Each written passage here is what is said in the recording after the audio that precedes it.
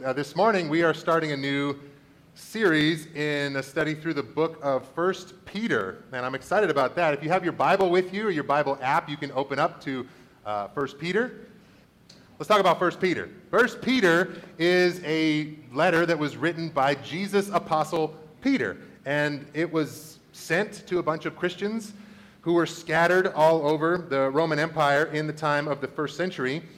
And it's kind of a cool letter because we know a lot about the Apostle Peter from the Gospels, and we know a lot about him from the book of Acts, which tells the story of the early church. But I want to just give you a little snapshot of Peter's personality and his life before we read the letter that we're going to gain all kinds of good information from. So let me just give you 3 quick snapshots of Peter's life. First one is from the Gospels. This is from Matthew chapter 16. Starting in verse 21, Peter's encounter with Jesus. He kind of puts his foot in his mouth. He kind of gets it wrong here. From that time on, Jesus began to explain to his disciples that he must go to Jerusalem and suffer many things at the hands of the elders, the chief priests, and the teachers of the law, and that he must be killed and on the 3rd day raised to life. Peter took him aside and began to rebuke him. "Never, Lord," he said. "This shall never happen to you." Jesus turned to Peter and said, "Get behind me, Satan. You are a stumbling block to me." Yikes. "You do not have in mind the concerns of God, but merely human concerns." Then Jesus said to his disciples, "Whoever wants to be my disciple must deny themselves and take up their cross and follow me. For whoever wants to save their life will lose it, but whoever loses their life for me will find it." That's snapshot number 1. Snapshot number 2 comes on the night that Jesus was arrested. He's praying in the garden, and the magistrates, the guards, they come to take him away, and this is what happens. Then Simon Peter, who had a sword, drew it and struck the high priest's servant, cutting off his right ear. The servant's name was Malchus. Jesus commanded Peter, "Put your sword away. Shall I not drink the cup that the Father has given me?" And the 3rd snapshot comes shortly after that when they're looking for some of Jesus' followers and fingers are being pointed and accusations are being made and people point to Peter and they say, "Hey, we know you. You're with Jesus. You're one of his guys, aren't you?" Peter says, "No, not me. I don't know what you're talking about." He saw that they took Jesus away and they're like, No, you too. We probably should arrest you too, right?" Peter's like, No, I don't know the guy. He denies Jesus 3 times. In this famous story. So from these 3 snapshots of Peter's actions and his character, you might think, wow, this guy Peter sounds like he is allergic to suffering. Sounds like he will do anything at any cost to avoid discomfort. And so if you see these snapshots and you open up 1 Peter, you might expect the message in there to be something like, avoid all suffering. Don't be uncomfortable. Whatever you do, you can run away, you can change the course, you don't have to sacrifice. But that's not what we get when we read 1 Peter. In fact, it's the opposite. There is a very big emphasis on suffering and enduring through trials from this guy Peter, who seemed kind of like a coward, seemed kind of like he didn't get what Jesus was laying down. He says things like this in 1 Peter. "It's commendable if someone bears up under the pain of unjust suffering because they are conscious of God." In chapter 3 of his letter, he says, "Even if you should suffer for what is right, you are blessed." Oh, so it's a good thing now. Chapter 4, "Rejoice inasmuch as you participate in the sufferings of Christ, so that you may be overjoyed when his glory is revealed." This is a big change from the Peter that we saw in the snapshots. First Peter seems a lot more okay with suffering and dealing with trouble than he did in the Gospels. So we should ask ourselves, what changed for Peter? What happened in his life that gave him this shift in perspective? I want to suggest 3 things real quickly. One thing that changed was time. Time passed. We don't know exactly when the letter of 1 Peter was written, but we think that it was something like 30 or 40 years after the events that we read about in the Gospels. Time. The wisdom of experience. The benefit of hindsight. We can look back and see, wow, maybe I didn't have it all together back then. That's one thing that changed in Peter's life. Kind of like this morning, we are going to look back at our graduating high school seniors. We're going to have a slideshow in a few minutes, and we're going to see, man, look at all this time that has passed. They used to be little itty-bitty babies, and now look at them. They're grown up. They're changed. That happened to Peter as well, and that's just one factor. A second thing that I think brought Peter from this guy to this guy was witnessing the suffering of Jesus. We saw Jesus says, I'm going to go to the cross. I'm going to suffer and die. And Peter said, no, that can't be part of the plan. That doesn't make any sense for me.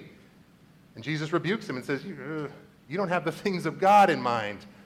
But then he watched Jesus on the cross. He'd heard about Jesus suffering, and he'd witnessed some of Jesus' sacrificial nature. But when he saw Jesus lay down his life, I think something clicked for Peter, and he goes, oh, now I understand. His encounter with Jesus, and specifically seeing the cross and the resurrection. That's something that changed Peter. And the third thing that changed in Peter's life was the Holy Spirit.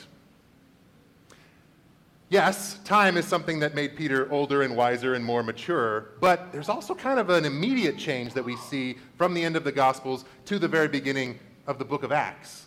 If you read Acts 1, you see Peter and the other apostles behind locked doors, and they're scared, and they're not sure what they're supposed to do. And then you go to Acts 3, 4, and 5, and you see them going to jail for preaching the Gospels. And they're being beaten, and they're celebrating. Hey, that's okay. We're suffering like Jesus suffered. Something happened in the short term as well. What happened between Acts 1 and Acts 3? Well, this is an easy one. Acts 2 happened. But what happened in Acts 2? That's when the Holy Spirit of God came down at Pentecost on the church, the comforter and the counselor and the helper that Jesus promised. He said, this is going to be the Spirit of God that lives inside you, and it's going to steer you. It's going to embolden you. And that's something that happened to Peter that's pretty significant. So we read the new Peter in his letter. We get the mature Peter, the Jesus-exposed Peter, and the Holy Spirit-filled Peter when we study 1 Peter together. It's a letter about how encountering Jesus and receiving his Holy Spirit can and should transform us. And it's a letter of encouragement to people who are out there wondering, is following Jesus still worth it? Because it's getting hard. I'm not being celebrated for trusting in Jesus and for listening to God. Should I keep doing this, or should I find an easier path? Peter's letter says, no, you should keep going. It's an encouragement to Christians. It's like a boost. I don't know if any of you have ever participated in any endurance challenges, like a Spartan race or a Tough Mudder competition. I certainly haven't, but I know people who have, and it's interesting that when I talk to them about their experience, it's like a grueling obstacle course where they have to go over walls and crawl through the mud and eat spicy things. It's kind of a test to see who can make it to the end. And what I've heard from them is the best part of these kinds of endurance races is the camaraderie that they experience. They go there by themselves, but by the end, they have a band of helpers. They have a cohort that they've moved through this course with, people who have boosted each other up over the walls. They've encouraged each other and said, keep going, don't stop, you can do it. And you're like, who is this guy? I've never met you before. People will sacrifice their own races and their own finishing times so that they can stop and help you accomplish the goal as well. That sounds great. Makes me want to do a Tough Mudder competition, but I probably still won't. But that's kind of what you get from Peter in his letter. You get this encouragement. Don't stop. Don't give up. Jesus believes in you. And that's the encouragement that we want to give to our graduating high school seniors today. Don't stop. Don't give up in your faith, because Jesus believes in you. And we believe in you as well. We need to be encouraging to these young people, church, whether they have graduated, are about to graduate, or someday will graduate. It is the responsibility of the entire congregation to give them a boost, to give them our prayers, to get to know them, and to encourage them. And we can ask ourselves this morning, have we done that? Sometimes we do, sometimes we don't. We had a great big year of not gathering together in the middle of this last group of students who are graduating, so it's been more challenging. And you might answer that question and say, well, yeah, I support our young people by supporting Justin. Justin is the youth minister, and he's doing a great job. And Justin is doing a great job, but I want to submit Justin is not the youth minister. Justin is a youth minister in this congregation. And we all have a responsibility to set an example of faith to our young people, to be in relationship with them, to encourage them and let them know that we are for them and we are with them. I remember when Lisa and I were in college, we were still dating at the time, and we were at the mailboxes one day. She was checking her mail. She got a card from somebody from her parents' church. And she read it, and it was an encouragement card saying, "Hey, Lisa, I'm praying for you, and I hope you're doing well in school." And I said, "Oh, that's nice. Who's that from?" And she's like, "I don't know. It's some lady from my parents' church, and I've only met her a couple times. Her name is Madeline Johns." And I said, "Well, that's really nice. That's really sweet of her to do that." We were like, we don't really know who that is. We both had the privilege of being able to know Madeline Johns more after that moment. But it's a great example of somebody saying to somebody that maybe they don't even know very well, but saying, "I am praying for you, I am rooting for you, and if you need me, I am here for you."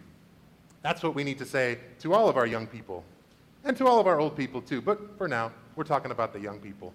But that's what Peter is saying to the Christians in the first century, and that's a message that we could use today too.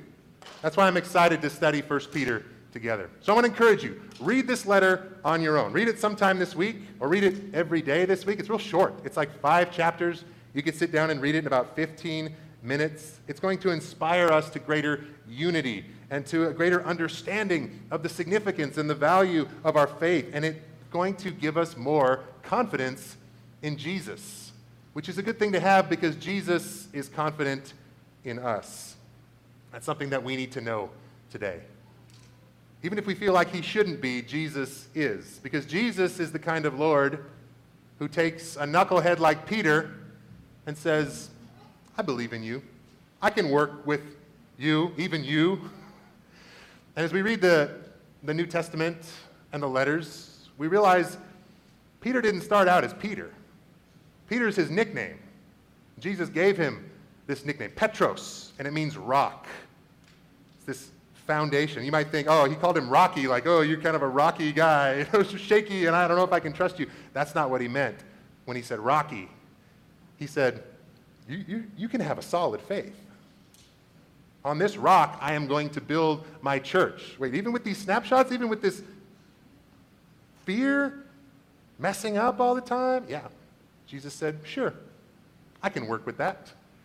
That's good news for us. Jesus can work with us, and we can have solid faith as well. Let me pray for us.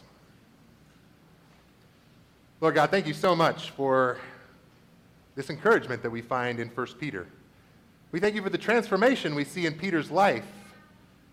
We thank you this morning as we celebrate our graduating seniors for the transformation that we've seen in them and the promise that you are continuing to be with them, to grow their faith and to not give up on them. And I'm thankful for that you have never given up on me. So as we celebrate the accomplishment that they've made this morning, we also acknowledge the opportunity that we have to love and support and encourage them. And we ask this morning, Lord, will you give them, Lord, will you give us a more solid faith? Lord, will you empower us and embolden us to reach out to people that maybe we don't even know very well, to encourage them as we work together to bring glory to your name. We ask all these things in Jesus' name. Amen.